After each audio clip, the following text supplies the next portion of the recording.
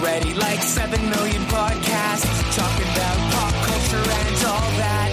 Makes us happy like shooting at a womp rat, but it's all been done before. We don't want to be a copycat. We're the leftovers picking up the scraps dropped by the cool kids. It's a trap. Good at toss it, good at taste it. Do we love it? Hey, let's face it, can't erase it. Let's embrace the Tupperware party. Subculture spill over like a vulture. Carry over counterculture, pushovers, pop culture leftovers. And for the uncool kids, what's to say has already been said. Leftovers. Pretty sure that the only talent is the band that's singing this. Pop culture leftovers. Hey, welcome to a bonus episode of Pop Culture Leftovers. I'm Brian. I'm Joe, and we're the Leftovers. Yeah, sure. Why not? We're, I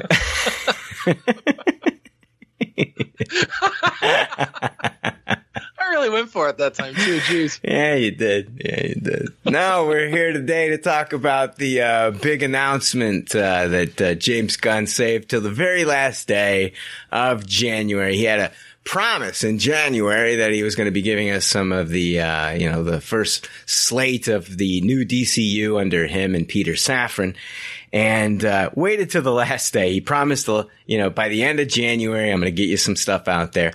And it wasn't like big, huge marketing thing. It wasn't like the DC experience or whatever. It wasn't a huge convention. It was basically like James Gunn just recorded himself and threw it out on his different feeds, and it started to just blow up. I do realize that he did do some interviews with some of the trades and things like that, and they were able to ask him some more questions about it. But what he gave to us, the public, and what I've been able to pull from the internet is basically what we're going to be talking about. But I do want to get your guys' reactions. We're going to be going over all the different things and what we can maybe expect from them. But I wanted to get your guys' thoughts on what we got here. We're also joined by Melissa Sloter from the Wild Pretty Things podcast. Welcome, Melissa. Hello. Thank you for having me. And I'm going to start with you. I mean, I don't know how well you followed the DCEU under Zack Snyder when it first debuted back in 2013. And we've had a decade of it, and it's wrapping up this decade.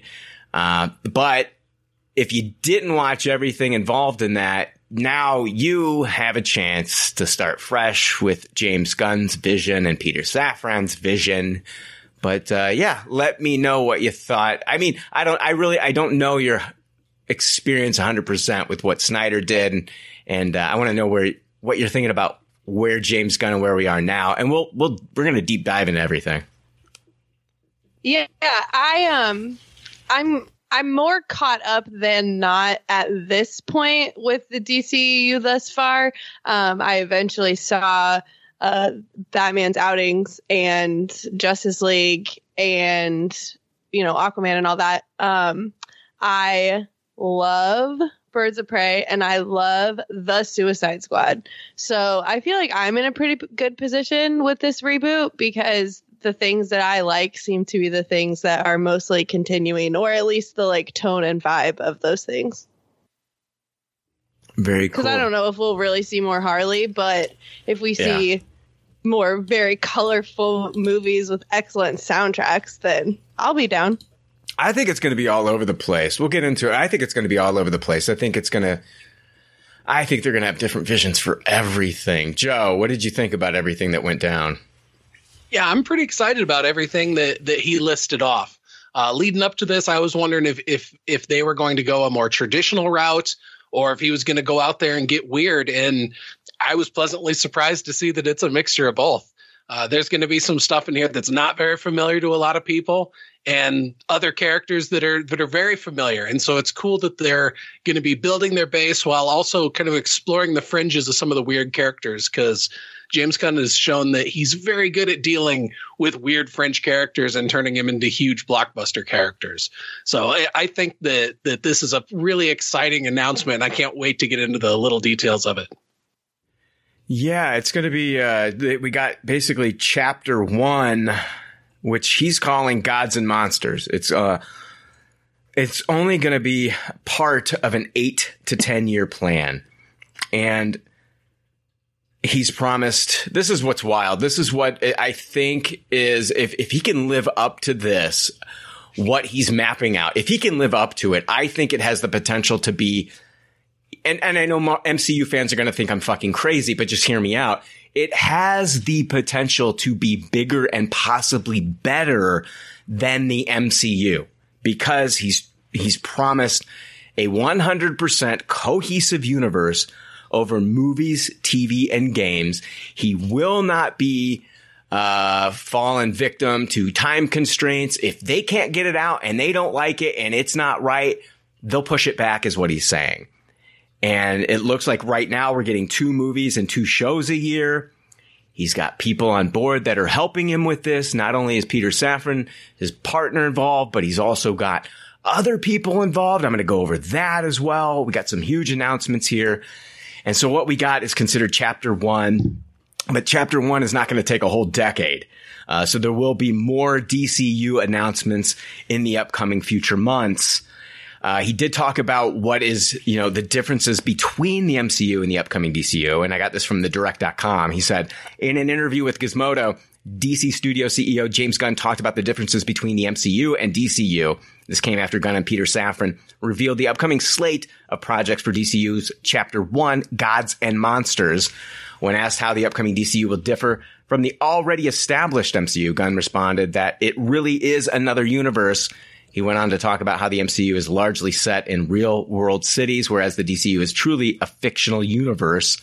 Quote, I think that we have a lot of differences. I think that one of the reasons why I love DC is it really is another universe. It's an alternate world. In Marvel, generally, it's New York, Chicago, San Francisco, and then every other place else in the world is a fictional universe for some reason.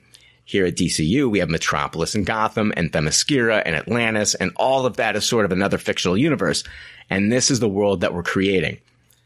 Gunn also revealed that he believes the first chapter of the DCU is a lot more planned out than Marvel was when it was releasing its Phase 1 films. Quote, we're coming into a world where superheroes exist and have existed for some time in one form or another, and that's the universe. And so we are telling a big, huge central story, except for I think we're a lot more planned out than Marvel from the beginning because we've gotten a group of writers together to work that story out completely. I'm going to go over those writers here in a moment. But yes, I love the MCU. I do. Overall, I mean, I haven't been blown away by everything that they've done recently in Phase 4, but I love Marvel. I think Kevin Feige has done a fantastic job of mapping out the world. There are some inconsistencies, but for the most part, it's been a huge fucking success. It's garnered billions and billions and billions of dollars, and I've come to love a lot of these characters, and I think it's very well done. But James Gunn has learned from that. He's learned from the master, and he's like, I have a chance here to bring the DCU into something and make it even more cohesive. I can do it over movies, TV shows, and games. I can do this. I'm going to make it even more mapped out and more complete than the MCU. That has me excited. Joe, that's a big task. Do you think Gunn can do it? I think he can. I think he's got enough talent around him that they looked at what works in the MCU, what its weaknesses have been, and it seems like they've come up with a really good plan of attack here. Melissa, I mean, he's got plenty of, he's like Batman. If you give him enough prep time, is James Gunn like Batman? With enough prep time, he can do this. I think that's true. I think that would be a benefit to anybody who's trying to helm a project like this. And so it just leads me to believe that DC realized that they need to take the time to have a plan. So it's exciting that it is James Gunn, but also I'm just excited that at like an institutional level, they understand that that's how good movies get made. Yeah, agreed. Of course, we're still waiting on a lot of like announcements about actors and directors and stuff like that. We do have a rumored director for one of the projects. I'm going to go over that here in a little bit. One of the things that I've talked about on previous episodes is like, where does like titles like the Batman and Joker and stuff like that fall in line with everything that they have planned? They're not canceling these things. Are they going to go forward? He did address that. I even said that they needed to label it Elseworlds, and that's what he's doing. We're still getting, the Batman 2. We're still getting Joker 2. And he said that these are going to be referred to as Elseworlds stories. So he's acknowledging that these movies do exist. They just are alternate realities to the DCU. And it won't be a part of like the main continuity of DCU movies that we're getting. I've said, just label them Elseworlds. And that's what they're doing here. And I think it's brilliant. I love it. Absolutely. Very smart choice. It's worked so well in the comics. It just makes sense to bring it over into the movies. All right. And I would be upset if I lost my R-Bats over this. Oh, Pattinson. Yeah, we don't want to lose Pattinson. I was very pleased with that movie. That movie was freaking awesome. I can't wait for the sequel. Yeah. So. I love that movie. So what are the new announcements? I'm just going to rattle them off here, and then we're going to go over them in a little bit more detail. We're getting a Waller series. We're getting more Viola Davis as Amanda Waller. That's going to be a series that's going to be taking place between Peacemaker seasons 1 and 2. We're getting a Green Lantern series called Lanterns. We're getting a Swamp Thing movie. We're getting a Supergirl movie. We're also getting a Batman and Damian movie. Damian as Robin in the Brave and the Bold. We're getting a Booster Gold TV series. We're getting a series Paradise Lost, which is going to be a Themyscira-based series. We're getting Creature Commandos on TV. It looks like we're going to, I think it's a movie, The Authority. Is that a movie, Joe? The Authority? I think it is going to be a movie. And then we're finally, of course, we're getting, the crown jewel of DC. We're going to get Superman Legacy. We're going to talk a lot more about these. But I did want to read this quote from James Gunn on Twitter. This is what he said. He was asked, James, I'm seriously confused. How is Viola Davis still playing Amanda Waller? Aren't you rebooting the DCEU 100%? That includes Peacemaker, the whole Suicide Squad, and the Snyderverse. Like you said, Robert Pattinson's Batman and Joaquin Phoenix's Joker is Elseworlds story. James Gunn replied, he said, nope. Flash resets many things, not all things. Some characters remain the same, some do not. That's huge news, guys. Like Dave Bautista was even saying it's a complete reboot. James Gunn is saying that Flash is going to reboot a lot of things, but some characters are going to remain the same and some not. What do you think, Joe? What characters are going to remain the same? I happen to think that Gal Gadot is like very beloved for the most part as Wonder Woman. I think a lot of people love Jason Momoa as Aquaman. I think he is going to be making the change to Lobo, though. I don't think that that's going to be a holdover. But what about like Harley Quinn as Poison Ivy? We know James Gunn fucking loved working with her. Yeah. He said that like that's been his favorite person to work with so far is Margot Robbie playing Harley Quinn. I can see her making the cut into the DCU. I don't know. This is interesting. That was a curveball. This sucks for Henry Cavill. Well, I think that it's likely they're going to get rid of all like the core Justice League characters and recast all of them. But characters that are more side characters, like Amanda Waller and John Cena as Peacemaker, I see these ones sticking around because they're not core characters. And also the stuff that they did was really well received. Everybody's loved Viola Davis's performance. Every time she's on the screen as Waller, you absolutely believe that that's who she is. John Cena was performance. And like John Cena was fantastic as Peacemaker. I'm totally fine with this. I'm glad that they found a way to keep some of them. I understand the need to get rid of more of them or, others. I loved Henry Cavill as Superman, and I'm bummed out that he's not going to get a chance, but I'm not pinning that on James Gunn and Peter Safran and what they're doing moving forward. And the people who are really butthurt about this, I don't know, go find the world's smallest violin to play for you. I'm not going to be sad that John Cena and Viola Davis are sticking around. No, definitely not. I think that what really leaves a bad taste in my mouth is that Batgirl movie, but that's also not James Gunn's fault. So I'm not mad at this new slate of movies and TV shows we're going to get. There is the back of my mind that's like, man, I'm not cool with DC right now. I want to see that Batgirl movie. Don't quote me on this, but everybody that was an insider that got to watch that Batgirl movie, they've said that it's pretty unwatchable. I don't. I mean, so was a lot of this crap we watched out of DC. Yeah, sure.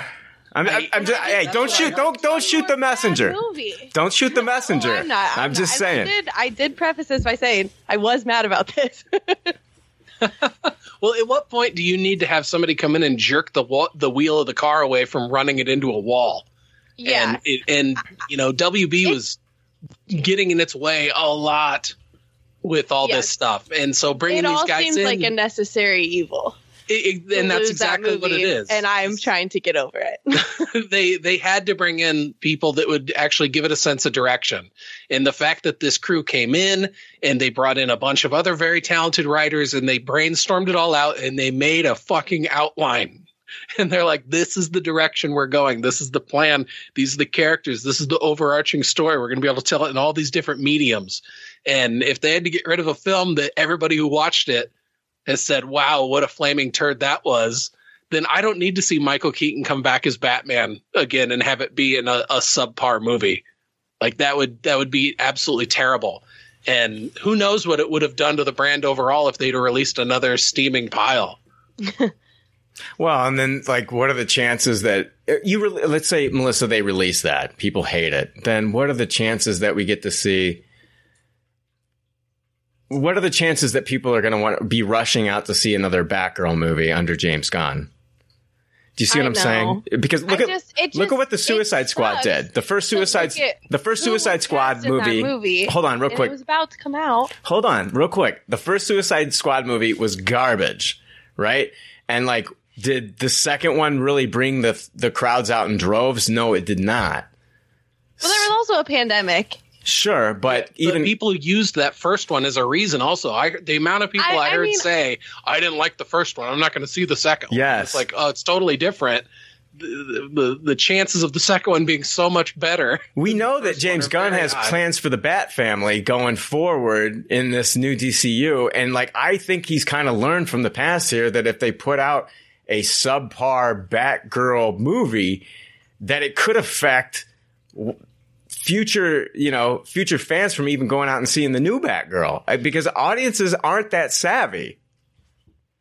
No, just casuals. They're just, they don't understand the differences between this stuff.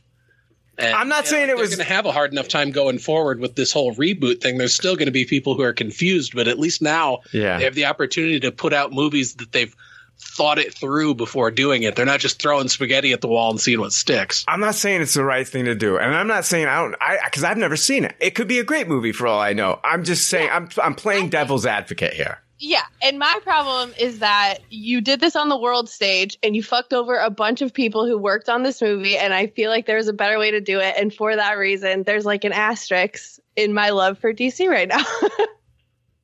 Because I'm not over it. Well, I don't think you should let people make a movie and hype it up and talk about it until it's nearly through production and then be like, actually, bye. See ya. It happens. You're not worried about being a bad movie. Yeah. You could have helped them before we went through all this. Sadly, this stuff happens. It's like, we even talked about Edgar Wright. Although the movie wasn't completed, we talked about Edgar Wright doing Ant-Man at one time, and he has been working on it for years and years and years. Yeah, there's a reason I don't work in Hollywood. I'm very sensitive. Yeah, it's I still have a lot of hope for the future of the DCU. I do too. I am excited for all of these future projects. I have never sat in the movie theater and seen a Superman movie. And when that happens, I will be thrilled. I hope I feel like a little kid. There was Gunn tweeted out that he had spoke that though he spoke a great deal about the comic Supergirl, Woman of Tomorrow, there were multiple other comics that were serving as inspiration for the beginning of the new DCU. And the 4 comics that he posted were All-Star Superman by Grant Morrison, Frank Quitely, and Jamie Grant. The Authority Omnibus by Warren Ellis, Mark Miller, Tom Pierre, Frank Quitely, and Dustin Nguyen. And Batman by Grant Morrison, Andy Kubert, and Tony Daniel. Oh, also the Absolute Swamp Thing by Alan Moore, Stephen R. Bissett, John Totleben, Rick Veitch, Sean McManus, and Dan Day. And he also has a team of comic book writers that are helping him with the direction of certain characters and projects. And those writers are currently, Pop Culture Leftovers past guest Tom King. We've interviewed him. We've interviewed him before on a bonus episode, but he's been on Batman. He did, the Visions for Marvel. He's done a ton. He got an exclusive deal with DC. Yep, he wrote Supergirl, Woman of Tomorrow. Yes, he did. Yeah. Jeremy Slater, who worked on Moon Knight, Christina Hodson from The Flash, Crystal Henry from Watchmen, and Drew Goddard, who worked on Daredevil. About Tom King, Gunn said, Tom King has been my partner throughout all of this. He was giving me answers to shit before I took the job. So me, him, Crystal Henry, who worked on Watchmen and is doing Waller, Christina Hodson, who wrote The Flash, Drew Goddard, who you guys know, Jeremy Slater, who just did Moon Knight, that group of people we've been meeting with and, putting all of this together. So he's got a pretty good, brain trust of people working with him and Safran and setting up the universe. I know Tom King is either beloved or controversial with some of the stuff that he's done. I happen to think he's a really, really great writer. It'll be interesting to see how much Gunn pulls from Tom King, because he does make some big changes to certain characters. But let's talk about, I want to talk about this Supergirl project. When talking about the upcoming Supergirl focused film titled Supergirl Wonder of Tomorrow. Is it Wonder of Tomorrow? Woman of Tomorrow. Woman of Tomorrow. Yeah. Gunn quoted to DC.com. This is based on Tom King and Bilquis Evely's wonderful comic. Tom has been one of the architects of this entire situation. He's been one of the guys in the room with us, along with 4 or 5 others. I love his take on these characters. He just turns them slightly to be something very unique. He went on to talk about their story, which is different than the comics version of the character. In our story, we have Superman, who was sent to Earth and raised by incredibly loving parents. Kara was on Krypton. She was on a piece of Krypton that drifted away from the planet, and she lived there for the first 14 years of her life in a horrible situation where she watched everyone around her die. So she's a much harsher and more fucked up Supergirl than you've been used to thus far. And it's taking cues from the recent Tom King written miniseries. The movie project promises to have a different take than what most think of when of the idea of Superman's cousin comes to mind. Quote, we will see the difference between Superman, who was sent to Earth and raised by loving parents from the time he was an infant, versus Supergirl raised on a rock, a chip off of Krypton, and who watched, yeah. So, as far as the comic series goes, I don't know how much they're going to be pulling from it, but it's a very cosmic story. It's not Earth-based at all. And you've got a Supergirl here who's basically, she's been dealing with being in the shadow of Superman. And she really is going through an existential crisis in a lot of ways. And she finds a red sun, which the red sun depowers her. And once she's depowered, she just goes to a planet and goes to a bar and starts drinking. She's she drinks and cusses like a sailor. It's her 21st birthday at the open of the book. Yeah. This all sounds amazing to me. Dude, it's controversial though. It's kind of a lone wolf and cub story so far too. I just started reading it. I'm a couple issues in to the miniseries so far, and I'm really, really liking it. Yeah, she finds a young girl whose loved ones were killed. Is her name Ruth I? I was pronouncing it Ruthie, but who knows? It's Ruth with Y-E at the end. Yeah, Ruth Yee. And it's a guy going around killing. Basically, Krem is the villain in that one. It kind of reminded me of Gore, the way this guy goes around and just Yeah, well, this guy killed Ruthie's dad, and so Ruthie is wanting revenge on this guy, and so she's going around her planet trying to hire a strong warrior to go and kill the guy, and while she's in this bar, she meets Supergirl while Supergirl's in there celebrating her 21st birthday. and the girl's kind of getting rolled by this big thug, and then Supergirl handles it. And then this girl just decides that, no, Supergirl's the one that's going to help me, and just starts following her to the point where Supergirl's kind of forced to take her in and start helping her. And so it feels like it's a lone wolf and cub story, which has been playing out really strong in other shows right now. But yeah, it's a cosmic story, and it's definitely a very gruff Supergirl. Dude, for the first issue, she put off a very strong, like, Red Sonja feel with, like, her personality. And I was like, oh, I could get into this book. Yeah. And it's really, really excellent so far. Highly recommend anybody picking it up. It's a mini series, so it's a self-contained trade.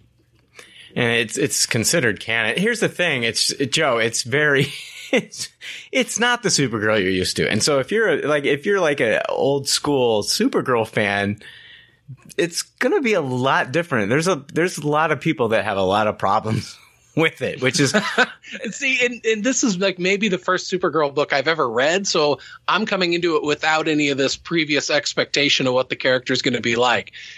I've only ever read her as just a peripheral character in other stories. Yeah, see, that's the thing. It's like, once you get this, if they bring this version of Supergirl to the screen, old fans are going to be instantly, like, pissed off. I'm just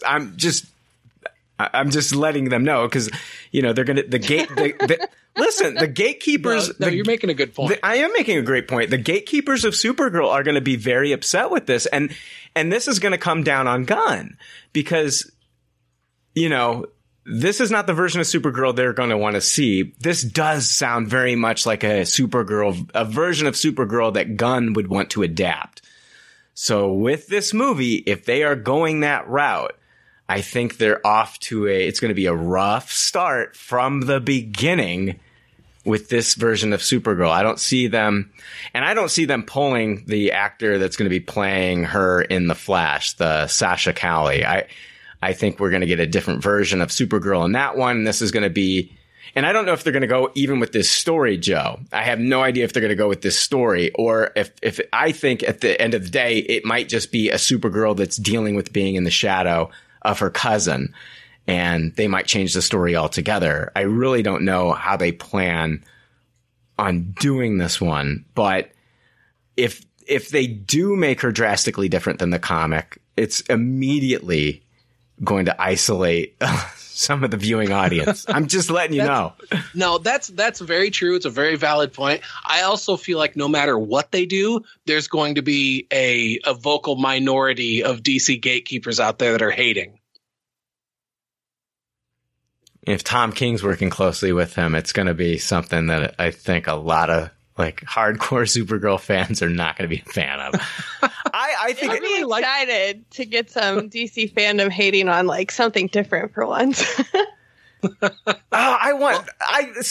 thing. Boss. No, I would love to see, like, a movie like the first movie they're doing, Superman Legacy, which we're going to talk about next. I just want a movie that'll bring people together, for crying out loud, you know? Like, yeah, I agree with you. I felt like after Star Wars was more fun. Star Wars was gone for so long, and then we get a new the Force Awakens, and I feel like a lot of people were just like, I'm on board for Star Wars again, you know? And it's like, that was a great feeling to see, like, a majority of Star Wars fans back on board, and that's what I want to see here. So I'm excited. I think it's a cool premise. But I don't, it could be divisive. I'm sick of divisive DC movies, guys. I'm sorry. Yeah, that's a fair take. I think that's fair. Like, I'm joking about it, but it's also because I'm not very deep into that fandom. So none of this actually really affects my day-to-day life. But I have been in the midst of, you know, angry, toxic fandoms, and it is not a great place to be. So I think that DC deserves to have a nice movie that everyone loves. We need several of them if they can. Yeah. I'm just too jaded to think that a universally loved DC movie can exist at this point. I think no matter what, there's going to be people out there that are pissing and moaning about it. But to actually lean in that direction and be like, we're intentionally going to go and adapt source material that was controversial. Yeah, that could be a risky move. But maybe that's why it's not going to be one of the first ones they roll out. Yeah, and I know there's outliers, but for the last year, 2 years, it has kind of felt like all of the really big movies to come out, people did generally like, for the most part. I like Dune, The Batman, Matrix Resurrections, like those movies came out and it seemed like people were like, yeah, good movie, I liked that, and that was a fun time. So hopefully we can keep it going with the blockbusters. Everybody loves Maverick. I don't know what Matrix crowd you're running around. Yeah, I have no idea. That movie was garbage. Oh. That movie was trash. Oh, it was so bad. But I'm glad that you liked it. Oh, gosh. Yeah. Everybody needs a thing. If that's your thing, then that's cool. There's going to be a lot of it for you. I suppose it's... There's not going to be too many people coming in trying to take that from you. Yeah. Superman Legacy. This is actually going to be the first of the movies that are going to be rolling out.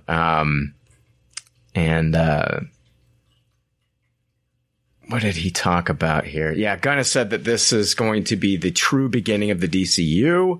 Superman Legacy. According to The Hollywood Reporter, the movie featuring the Man of Steel that Gunn is writing and may direct, although no commitments on that end have been made. While the two previous titles are meant to be aperitifs, in Safran's words, Superman is the true kickoff to the duo's DC plans. It's not an origin story. It focuses on Superman balancing his Kryptonian heritage with his human upbringing. He is the embodiment of truth, justice, and the American way.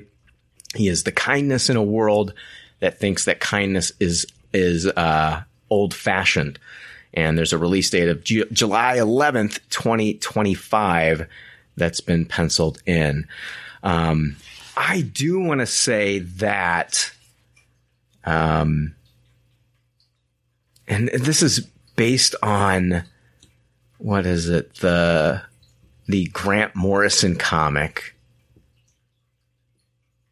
which was it that the All-Star Superman? Yeah, All-Star Superman. That's what he threw out there. I don't know how this could be based on that. Wasn't that like an anthology of stories from a bunch of different writers? I don't know. I've never read that one. It popped up on my radar after this, and I've got it on my Comixology list to eventually read it. Yeah. I think it was like Superman going around and performing like miracles around the world, but I could be wrong. I definitely like the idea that it's not going to be an origin story, that they're just bringing it in and we're showing Clark wrestling with this feeling of, this is the way I was raised to be, and I'm in a world where people don't feel like that. But then this is his opportunity to be that example of what people can strive to be. Mm-hmm. But the fact that it's going to be an interconnected universe, I'm really interested to see where this is going to go. I'm just very excited to see another live action Superman. I'm very excited for casting news on this as well. It does sound like James Gunn will be directing, which that will be interesting to see what sort of tone this movie ends up coming out with. But I think that this is pretty great news. Yeah, this is going to kick it off. Legacy. Interesting title. Is this the first casting we'll get to? Probably. It'll be probably one of them, I would imagine. Legacy. It's an interesting title. I kept thinking to myself, since we're going to be talking about the Batman Brave and the Bold next, and we do know that Damian's going to be introduced. Talked about that earlier. But I cannot see them not introducing Jonathan Kent now. If we're getting Damian, I think we're going to get Jonathan. I wonder if... The timing of that has had me scratching my head with this. That they're giving us a younger Superman, but they're also going to be giving us a Batman that's deep enough into his career that he has a, 11, 12-year-old son? Mm-hmm. So... that means it's very far into Batman's career. But if it's not a beginning for Superman's career too, just how far into Superman's career is it? How long do you have to do something before you can start talking about legacy? Well, I keep thinking to myself with like maybe the comic, I think it was like showing all these different, I'd have to look it up. I just think with Legacy, we're going to see moments in his life where he's doing things, and it might catch us up to like the current where Batman is with the Brave and the Bold. So it might be like going over, it might be spanning maybe a couple decades, Joe. I don't know. And then get us to the point where we could have a Jonathan Kent in the universe that would meet up with Damian. I don't know. I'm trying to, that just makes more sense for there to be if there's going to be Damon for us to get Jonathan, if that makes any sense. Yeah, no, it absolutely does. Give us some of that Super Sons action. Yeah. Yeah. My wild theory is that by the end of Superman Legacy and by the end of The Brave and the Bold, that both Superman and Batman are dead and we're left with the Sons. And they'll come back. Like, I'm not saying that they won't come back because they always do in the comics, like whether it's a Lazarus pit for Batman and who knows what it is for Superman. But, you know, that's just my wild theory. Yeah, I think that'd be risky right out the gate, killing those characters. Especially Superman. Well, yeah, because, I mean, they did that in Batman v Superman, and that went off so well. Yeah, so, I know. It would be a bold swing, though. Yeah. Yeah. Yeah, but I'm looking... I wonder who the villain's going to be in Superman Legacy. I wonder who they're going to be casting. I mean, I have no idea, but... this is James Gunn's baby. He's probably going to direct it, so we'll just wait with bated breath. The Brave and the Bold, Batman Brave and the Bold. According to Gunn, this film will mark the beginning of the Bat family in the DCU. The Brave and the Bold, this is the introduction of the DCU Batman, said Gunn, of Bruce Wayne, and also introduces our favorite Robin, Damian Wayne, who is a little son of a bitch. The movie will take inspiration from the now classic Batman run by Grant Morrison that introduced Batman to a son he never knew existed, a murderous tween raised by assassins. Quote, it's a very strange father and son story. So basically in the comics, Damian did become Robin. He first was raised by his mother, Talia al Ghul, and started out as a villain of Batman who had a grudge against his father. And Damian he basically ended up on Batman's side. And so I don't know if that's the story that we're going to get here or if we're just going to see these two working together from the get-go. But in the stories, Bruce died saving the world from Darkseid. Gotham didn't have a Batman, and so Dick Grayson, who is Nightwing, took on the mantle of Batman, and Damian served as the new Robin under him. And that's one of the things that I've always loved in the comics was the relationship between Nightwing and Damian.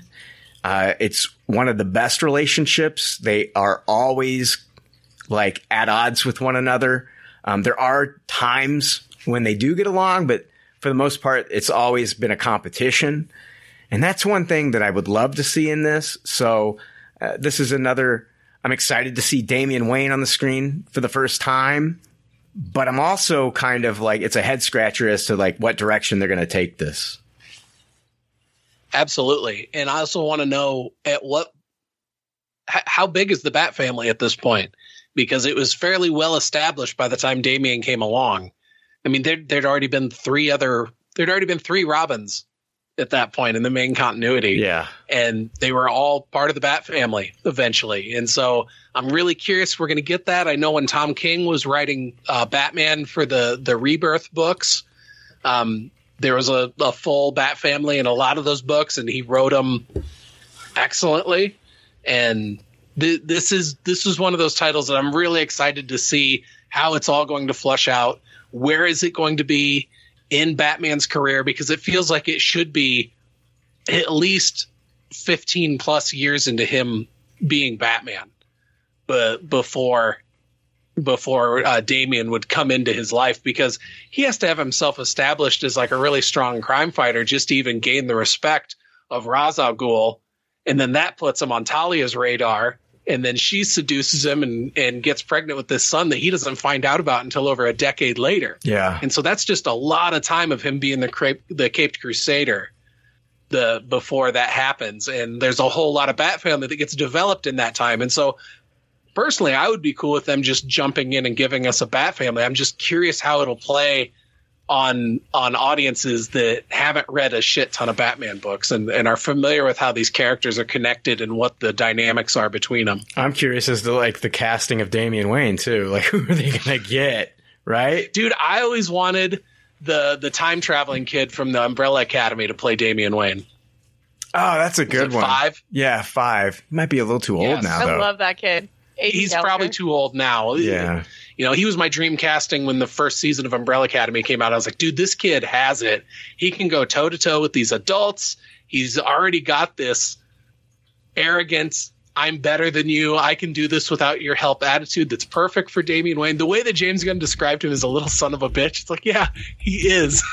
He's like a fucking, like, I don't know, he's somewhere in the age between like 10 and 12 is how I always think of Damian. But he's very, very capable, and he's very aware of the fact that he's more capable than most adults around him. What about the young kid from the Adam Project with Ryan Reynolds? Ooh, that'd be a good one. That kid's got some chops. Yeah. Well, he can definitely be a little son of a bitch. We know that. I'm excited for that title, though, that movie. Just Damian Wayne on the fucking screen. I'm super excited for that. I don't think we've ever seen a live action Damian Wayne, even in like Titans and stuff like that. So that's pretty cool. Yeah. The next one I want to go over is The Authority. It's a movie based on a team of superheroes with rather extreme methods of protecting the planet that first originated in the late 1990s under an influential imprint known as Wildstorm that was run by artist and now head of DC Publishing Jim Lee. Gunn said, one of the things of the DCU is that it's not just a story of heroes and villains. Not every film and TV show is going to be about good guy versus bad guy. Giant things from the sky comes and good guy wins. There are white hats, black hats, and gray hats, added Safran. They are kind of like Jack Nicholson and A Few Good Men. They know what you want them on the wall. They know that you want them on the wall, or at least they believe that. So The Authority was first introduced in 1999. I think James Gunn has been watching The Boys, and he sees what a great series that has turned out to be for Amazon Prime. And this is his answer to The Boys. And I think that this is going to be an R-rated film. I don't see any other way to do The Authority. Without a doubt. And this was originally part of DC's Wildstorm imprint. Most of these characters came from the Stormwatch comic. And then the book was just not selling. And Warren Ellis took over the book. And at that point, he killed off the characters that he didn't create in an event. It was a crossover. It was Stormwatch versus aliens. And yes, I'm talking about the xenomorphs from the Alien films. Excellent. And the aliens killed off most of the characters that he didn't create. And so what was left of the Stormwatch team became the Authority. And so the Authority is basically like this combination of characters that were inspired by the Avengers and the Justice League. And there's like 7 of them. The big 2 are going to be Apollo and Midnighter. So they're basically Superman and Batman, but they're a committed gay couple. They're awesome. They're incredible in the comics. Later on, one of the most recent comics that came out was Superman and the Authority. And James Gunn has teased that some of the bigger characters are going to show up in some of this stuff. I think that Superman will possibly show up and have a connection with the Authority, like he did in the comics. We'll find that out. Another character is Swift, and she's like a Hawk Girl character. She's a warrior. She has wings. There's a Doctor Strange-like character called the Doctor. The Engineer, who's basically, it's like this female tech wizard, and she's made of metal. And then Jack Hawksmoor, this guy drew his powers from the energy of cities. And then their leader is Jenny Sparks, who's basically like a combination of Captain Britain meets Electro. She's got like electricity powers. They have a ship called the Carrier, and the Carrier travels through what's called the Bleed. And that allows them to travel through the red space that separates alternate universes. So, yeah, I think it's going to be R-rated, and I think it's going to be fucking wild. And this definitely sounds like something James Gunn is a fan of and wants to bring to the big screen, and I feel like it's James Gunn, his answer to The Boys, which basically, like, The Authority was kind of like the blueprint for, you know, a lot of these writers that are doing what they've done, like The Boys, and then, like, what's the other one? Ultimates. The Ultimates, Megalopolis. Is it Metro? I can't get. But anyway, a lot of these stories where they take these characters that are like team members for the Justice League and Avengers, and they just have them live in a darker, grittier world. And I think James Gunn is going to have a lot of fun with this. I don't know if he's going to be directing it or whatever, but this definitely sounds like a James Gunn project. Oh, without a doubt. This is that gang of weird misfits, and to be able to go for really hard stuff this could be, I think it's going to be rated R as well. I've not read the original books. They're also on my list. But what I did read was in 2017, Warren Ellis and John Davis Hunt had a 24-issue run that was a reimagining of that universe, and it was called The Wild Storm.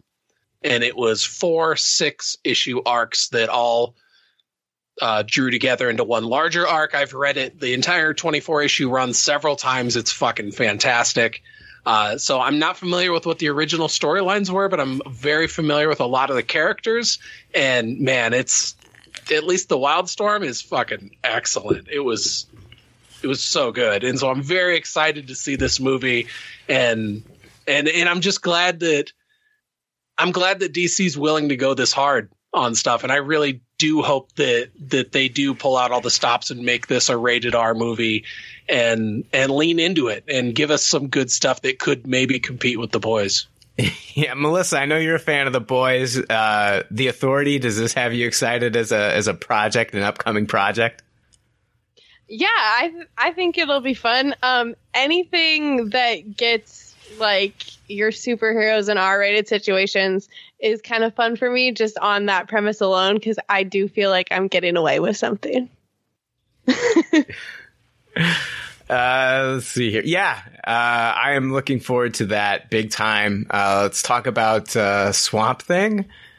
Gunn has announced an origin story for Swamp Thing, which it's going to be more like a horror film. It's based on Gunn's video. The film won't be a part of the rest of the DCU. However, it will still feed into the rest of the stories. What does that mean? What does that mean? And what does that mean for the rest of the Elseworld stories? I wonder if it means that is he straight up saying that this is an Elseworld story, or is he just saying this doesn't fit in with the rest of it, but it does kind of connect to it? I think the latter, Joe. That's what I thought as well. And so that it could kind of make sense. It all depends on what their big, like, overlaying story that connects all these things together is, and how does it connect with the Green? Yes. Yeah. You know, because so there's the Green is three layers of projects. What's that? Main DC, like there's 3 layers, so main DCU, Elseworld, and then some things in the middle. If we like aspects of this.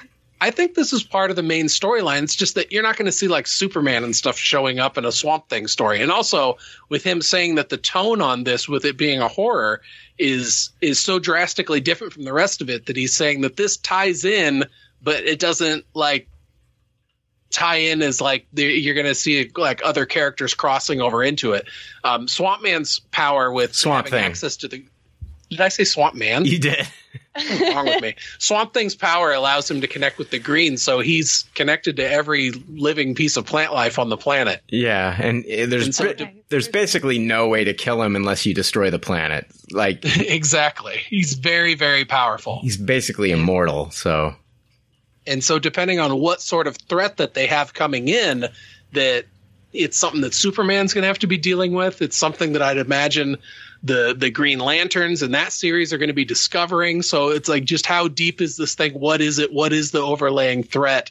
And how does it tie into the Green is where it leads me to think. Do you think that they're going to be going with like the Len Wein origin, or do you think I think they're going to be going with Alan Moore personally? That's what I think they're going with the Alan Moore route. So basically you've got a scientist, Alec Holland, who, created, like, he was working in a lab, and then there was like an explosion, and he gets splattered with chemicals, runs out into the swamp, and from there, like, the swamp merged with his body. And like for the beginning of the character, it was Alec Holland adjusting to his powers and being Swamp Thing. And it was a lot of like RoboCop too, where, you know, he was in a relationship with someone and then goes back to that woman and he can't communicate with her and she views him as a monster. And so like, just like in RoboCop. So, but then Alan Moore comes along, takes the character, and the man, basically Alec Holland, is gone. And the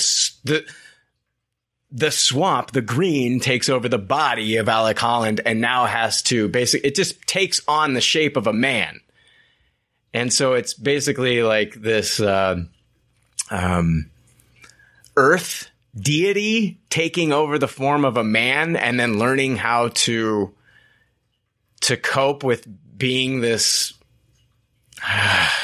man plant deity that can control all of plant life and is virtually immortal, has super strength.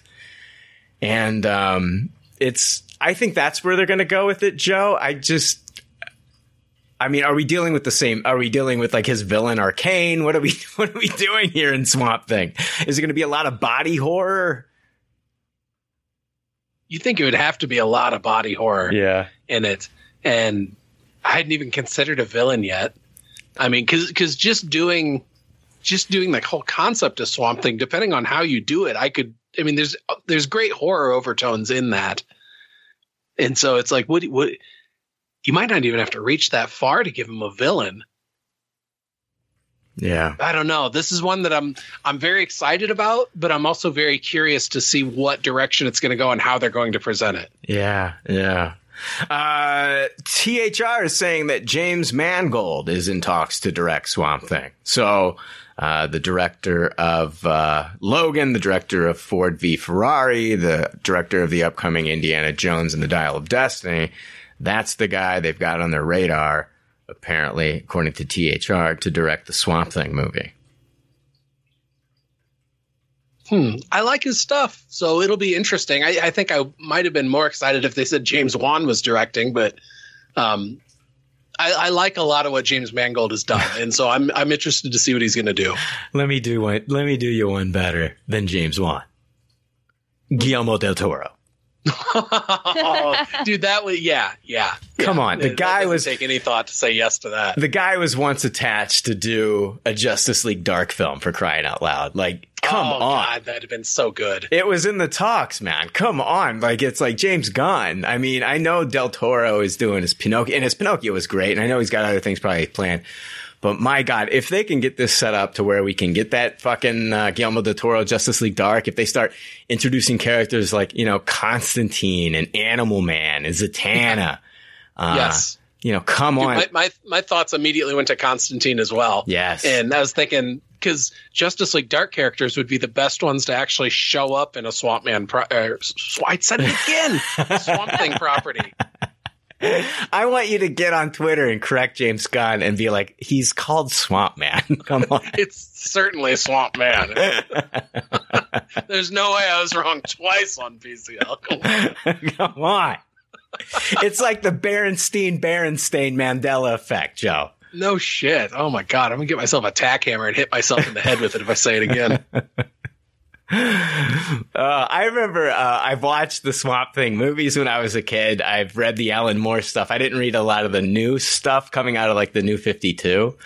I hear that some of it's pretty good though. And I did watch the cartoon as a kid. It was, I think it maybe ran a couple seasons, but I did watch some of the cartoon when I was a kid, and I've always enjoyed the character Swamp Thing. And this is supposedly going to be the it's going to close out the first part of this first chapter, Swamp Thing. So, man, that's cool. These announcements are all over the place, aren't they, Joe?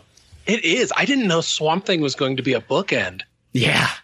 That's really exciting then. Yeah. It's going to be a horror, it's going to be a bookend, and it's not going to be super connected, but it's still connected to the larger story. Yeah, the quote is feed into the rest of the stories. Like, how? It's, yeah, we know that James Gunn likes his Easter eggs, right? Yeah. He loves his Easter eggs. Come on. I mean, so I think we'll probably get some Swamp Thing Easter eggs, possibly in other projects.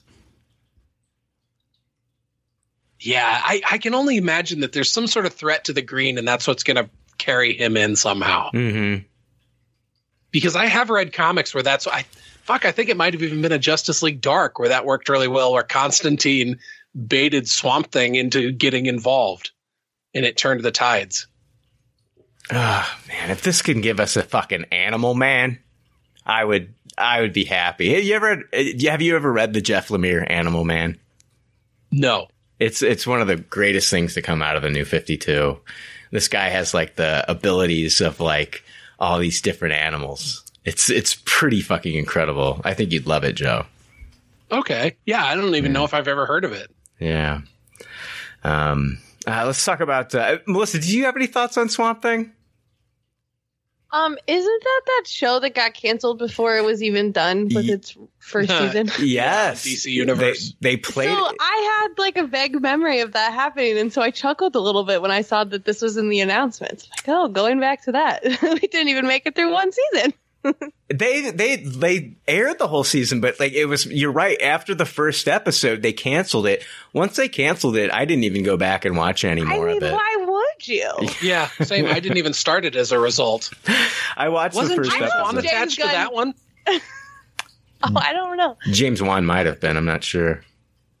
I hope that James Gunn gets to be in charge of his own PR for this whole project. Yeah, he certainly saved their marketing budget the way that he dropped this in like a selfie video. Yeah. Well, yeah, and if like one of his TV shows has to get canceled, I don't think he would let them tell you after the first episode airs. Yeah, I agree with that. Let's learn from the past, people. Creature Commandos. This is an animated 7-episode series written by Gunn that is already in production. Originally a team of classic monsters assembled to fight Nazis. This is a modern take on the concept. The voice actors have yet to be cast, but the executives are looking to find people who can voice the animated characters and also portray the live-action versions when the anti-heroes show up in movies and shows. So, yeah, there's going to be live-action versions of these characters that will show up later on. This goes back to that cohesive universe of shows, TV shows, animated or live action, gaming and movies. Yeah, this is the one that I know the least about as well. I've just looking at the poster, it seemed like Weasel is going to be in it. There's an animated character on the poster that looked a lot like Weasel. He was asked about that. Somebody said, could we get more Weasel? I think they said like a Weasel talk show. And he said, don't worry about that. He said something like, I think we got you covered. So I think Weasel probably will show up in this, Joe. Yeah. And DC Animation's usually good. So I'm going to give this one the benefit of the doubt, even though I know nothing about this one. Come on. Classic monsters fighting Nazis? Oh, that sounds fun as hell. This will be a modern... I'm just saying I don't have any connection to any source material or anything with this. Now, it won't be Nazis, but it'll be a group probably like a modern take on Nazis or something, right? So... Nazi flavor. Yeah. So, yeah, Creature Commandos animated 7-episode series should be fun. Hopefully it'll be kind of like getting the TVMA treatment. Yeah, exactly. Because like what they've been doing with Harley Quinn is so great that if they can do this in that same vein, then at least they know that there's already an audience out there that likes that stuff. Let's see here. Lanterns. This is interesting. Greg Berlanti's long in the works Green Lanterns TV series has been scrapped. In its place will be a new take on the space cops with power rings. Quote, this is what Safran said. Our vision for this is very much in the vein of True Detective. It's terrestrial based.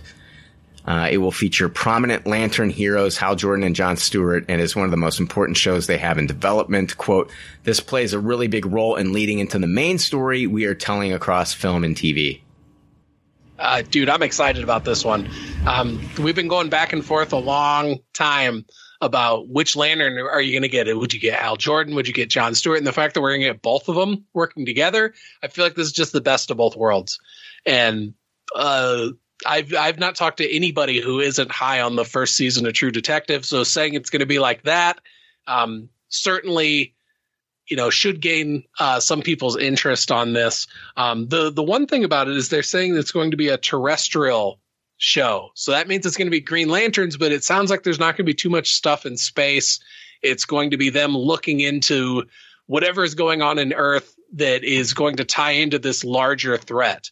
So it feels like they're going to be, they're going to be finding out what this thing is and starting to dig into it. And if it's going to be like the first season of True Detective, then that means there's definitely going to be some sinister overtones in whatever they're investigating. Makes you want, I don't know. I'm split on this one, Joe. I'm not going to say I'm 100% excited, and I'm not 100% against it. It plays a big role in leading into the main story we were telling across film and TV. So the main story of the MCU, they were telling, like, we saw a lot of things happen, and it led up to, like, a battle with Thanos for Infinity War and Endgame, right? So, like, this is going to be not only them uncovering, like, I think this will be kind of like maybe them uncovering, like, who, like, the main villain of, like, this first phase of the new DCU is going to be, Joe? I don't know. Yeah, that's what I think. I think that this is going to be giving that trail of breadcrumbs to show who that villain's going to be. Yeah. I am a little upset, though, that it's not going to be a Green Lantern movie and 100% cosmic based. God, do you think they're going to go with Apocalypse and Darkseid right off the bat? And maybe they're going to be finding evidence of I don't know, maybe parademon activity or any of Darkseid's lieutenants or something like that are operating on Earth. You'd have to hold on to that for quite a few episodes, wouldn't you? Otherwise, you know what I mean? I wonder if it'll be like a last episode thing where we finally find that out. Yeah. There's a chance. There's a chance. Yeah, but there would be less resolution than I think people like in their TV shows. Yeah, but if unless this is just it's like, oh, here's the person who's doing this thing, but they're connected to some bigger, badder thing. Well, you can still have resolution that these guys finally get an inkling of what they're going after, and it ends up being something much, much bigger than they expected. And that's what plays into the rest of this interconnected universe. Darkseid and his minions would be a really big threat for that. Yeah. Huh. I hadn't considered Darkseid and the Parademons. That's interesting. Huh. Yeah. I'm not 100% sold on it, though, Joe. I don't know. I don't know. I'm just excited to get another Green Lantern something in live action. This is the chance that they have to redeem it. Everybody on this creative team, I'm 100% positive, understands that they are redeeming a character that failed the first time around in live action. Yeah. So everybody knows the stakes of what's going on with this. And I feel like it shows in the fact that they're like, we're going to bring in Hal Jordan and John Stewart for this. We're going to bring in two of the most popular Green Lanterns from the Earth sector, and we're going to have them working together as detectives. But it does the terrestrial based one does concern me a little bit, is because when I think Green Lanterns, I do think stuff that pulls in a lot of outer space shit, and it sounds like they're telling us right off the bat that that's not what this show is going to be. So they're going to have a really good mystery here, because if it's a detective shows are built on the mystery. And they got to have a good mystery. And if it's tying into something that's going to tie in, or if it's leading into something that's going to tie into the overall story, then that means that they're really onto something big. Yeah, it's like no Sinestro. I don't know. Yeah, because at this point, Sinestro and all that should be an established villain. Yeah. If it's far enough along that John Stewart's in play also. Yeah, this is a big swing. It's a big swing. We'll see. Hey, either keep it Earth-based or cosmic 100%, you know? So I'm happy that they've chosen one, because I think like that was one of the biggest problems that I felt like just one of the problems of the Green Lantern movie is like, you know, he's on Earth. Try to do both. Then he goes to space for a moment. Now he's back on Earth. Yeah, they try to do both, you know, and it's like, but my biggest problems with like the Fantastic Four movies is that it's Earth and it wasn't cosmic stuff. And so, and I want to see that Fantastic Four team be a cosmic team, you know. Yes, Fantastic Four needs to be cosmic. Yeah. But I understand with like maybe budget restrictions on a TV show that's why they're doing it this way. Yeah, I was thinking that same thing. Is that will the budget be there if it's a TV show to give us the space stuff and have it do it justice? Mm-hmm.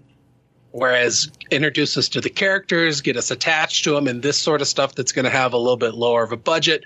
And then maybe in the future, once the story gets big enough and they can put them in a picture, then that's when we get that bigger budget and they can really do the CGI to make the space stuff pop.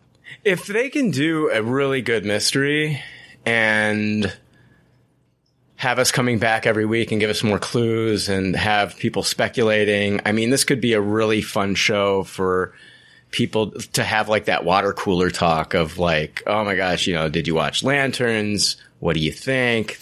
People theorizing on Reddit. This could be like another show where people are just like, you know, theorizing every week, kind of like taking us back to like Westworld season 1 or something like that. Where people, absolutely. Yeah. I would love that. That's like my favorite kind of TV. That is fun TV. I agree with you. So I'll give this a chance. It's a big swing. Paradise Lost.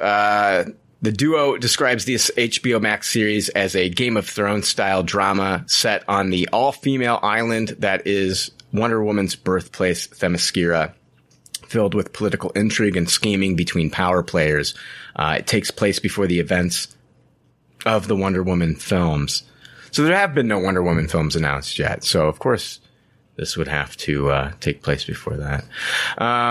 Yeah, Paradise Lost. Joe, is this based on any comic series that we know of? Do you know? Not that I know of. I'm very excited about the premise of this, though. Maybe it's a little cliche to compare something to Game of Thrones at this point because so many things have been compared to Game of Thrones. But the good news is this is a company comparing it to Game of Thrones when they're the ones who did Game of Thrones. So that gives me some hope. I also think that the beginning of Wonder Woman 84, that opening scene that took place on Themyscira, was the best part of that movie. So if you are going to make a series about Wonder Woman, this is the best place to set it. And saying that it's going to be, now when they say it's going to be Game of Thrones, does that mean it's going to be hardcore like Game of Thrones? It's going to be like, I don't see this being like TVMA, but how do you compare something to Game of Thrones if it doesn't go that hard? Mm-hmm. This could be our scissoring, Brian. Stop it.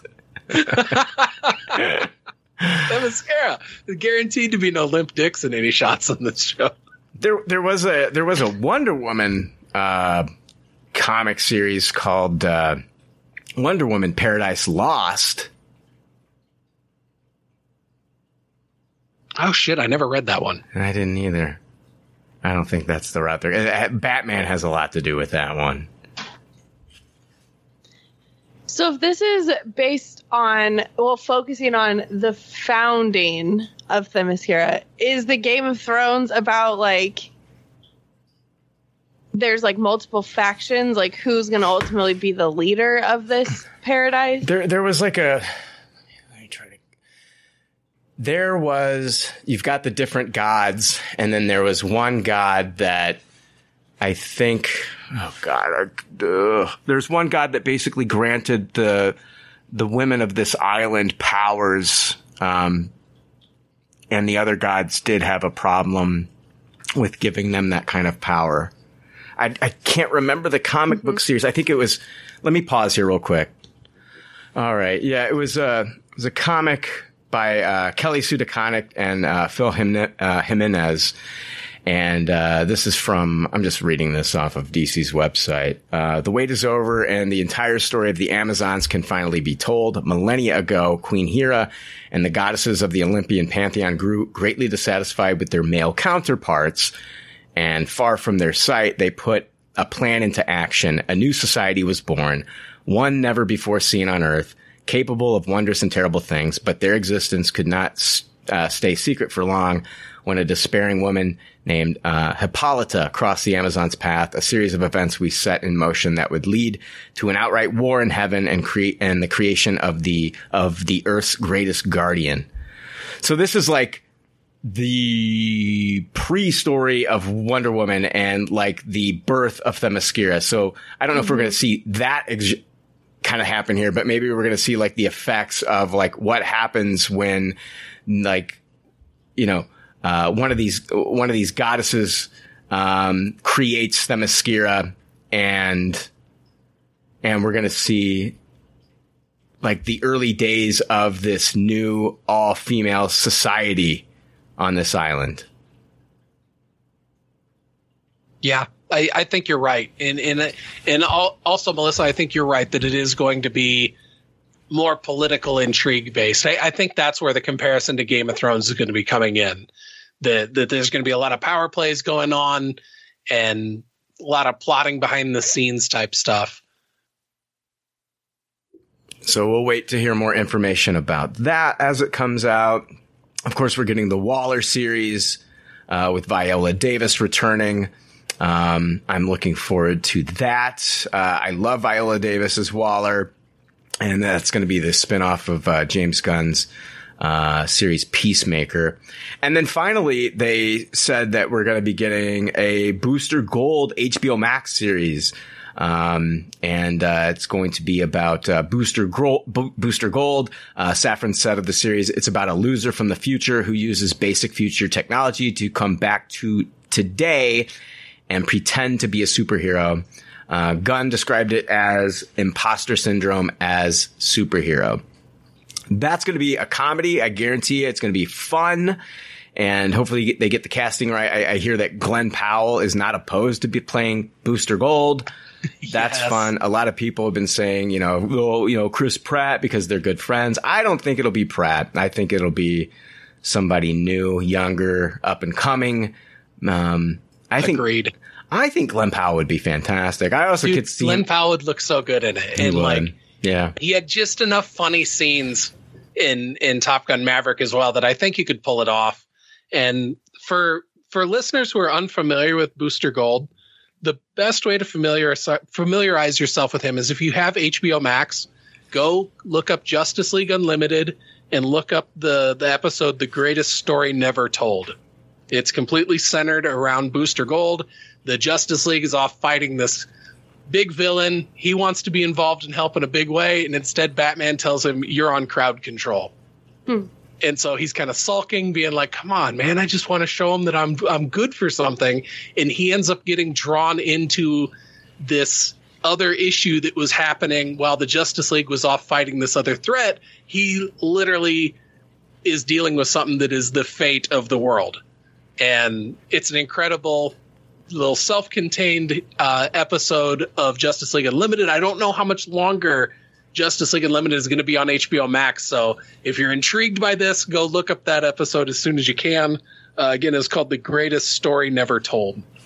I think it'll all lead eventually to like a Blue and Gold series. Dude, I hope so. I do too. Because Booster Gold is at his best when he's teamed up with Blue Beetle. Yeah. But I also know that we're getting the Jaime Reyes version of Blue Beetle. We're not getting the Ted Kord one, unless they're also going to show us a Ted Kord as like an older mentor type role. But it'll be interesting to see how that pans out. But I am very excited that we're going to get a live action Booster Gold. That's something I didn't think we'd ever see. Yeah, and it's one of the first announcements, which is wild. It's fucking crazy. Yeah, it makes sense though that James Gunn would announce Booster Gold. It just seems like a Gunn kind of such a funny character. Yeah. But he's like this total loser in the future. And so he steals a bunch of tech and goes into the past to reinvent himself as a superhero just to make people like him. It's a really funny concept. It's right up James Gunn's alley. And Yeah, Glenn Powell would be fantastic. It'd be so great. I'm looking forward to all of this. I can't wait for it to start finally rolling out. We still got to get the old stuff out there. We still got to get, see the Flash movie, Shazam, Fury of the Gods, and then Aquaman 2, which the whole Aquaman 2 of it all. Don't those events take place after the Flash? It makes no sense. I got to tell you, I'm not excited at all for what we're going to have to sit through before this comes up. Yeah. Well, I'm a little tentative on what we're going to see with the Flash, just because, I mean, James Gunn has said like, oh, this is maybe one of the greatest comic book movies I've ever seen. And it's like, is this company man James Gunn saying this? Or if that's your honest opinion, then I'm very intrigued on what we're going to get with the Flash. Yeah. But in terms of Aquaman 2, I love Jason Momoa. I just don't really care about his Aquaman. Shazam, like Fury of the Gods, like I could give two shits less. I'm going to see it, but I'm really not that excited about it. Yeah. So, yeah. You know what never made sense to me is the fact that in, like the cancellation of like, Henry Cavill and in the Black Adam movie and like whole Black Adam thing probably not going forward at all. It was like, that's probably, that movie came and it went. It's like the swan song of, Dwayne Johnson in the DCU.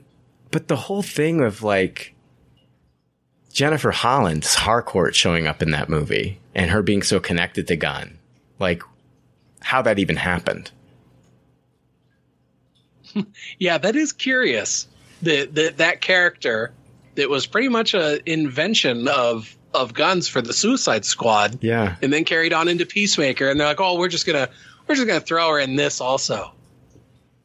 That is curious. I hadn't really considered that before, but I don't think we're going to see any more Black Adam stuff. Were they throwing her a bone because they knew she was going to be part of like the, because they knew that Gunn was going to be, taking over. So they were like, let's put her in there. Maybe this will be insurance that he won't do anything. I don't know. Or they just didn't have to write her as big of a check as if they had brought Viola Davis in. And next to Viola Davis, she was probably the most recognizable member of that Suicide Squad. Yeah. It's like at least the administrative side of the team. It's just so weird. Well, and then there's also the bit of how does that little bit at the end of Peacemaker where we see some cameos, how does that play in going forward? Yeah. But maybe the events of this Flash movie is what's going to take care of it all, is that some characters are going to stay afterwards. It sounds like a lot of them are going to be going. Yeah. Yeah.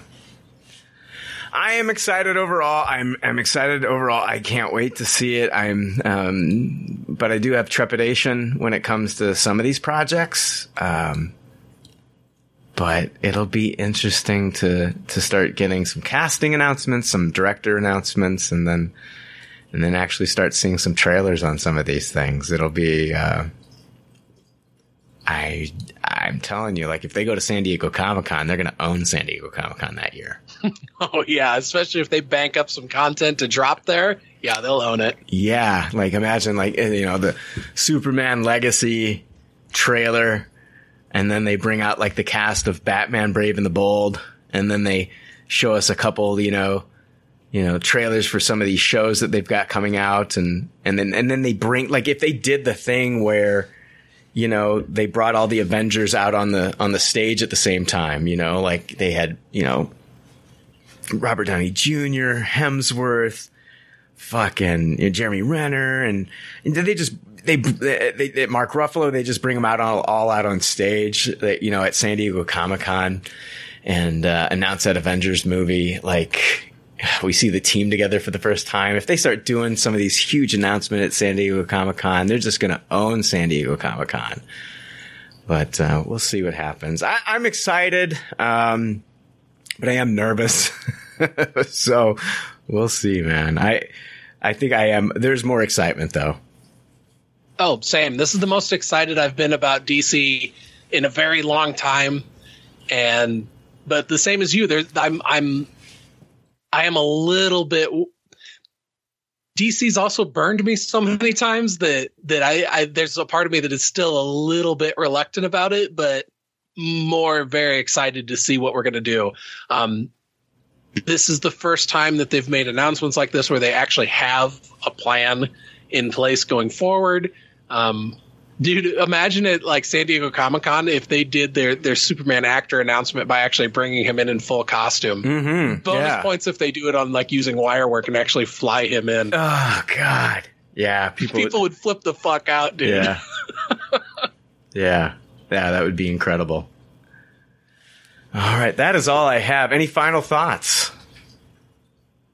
I'm excited. I'm excited for all of this, and mostly just because I'll get to be in the fandom from the ground floor. Hey, there you go. Yeah, we'll see. Well, as soon as they start dropping some more, like with that's just like the first part of these announcements. We're going to get more in the later months, I'm sure. So we'll be talking about those as they come out. And that is all I have for this episode. I'm a little under the weather, guys, again, so thank you for bearing with me. But we will have a regular episode. If you're just listening to this one and not the regular episode, I wanted to let people know that next week we're not going to have a full episode of Pop Culture Leftovers. We'll be returning on Tuesday just for a Ant-Man and the Wasp Quantum Mania reaction episode. I'm going to be able to see that on Monday, the 13th. So, a full 4 days earlier before it hits theaters. I'll just let people know my reaction to the movie, and we'll come out with that episode on Tuesday, but no regular episode that week because you'll be getting our Ant-Man and the Wasp Quantum Mania episode, the following, Monday. And,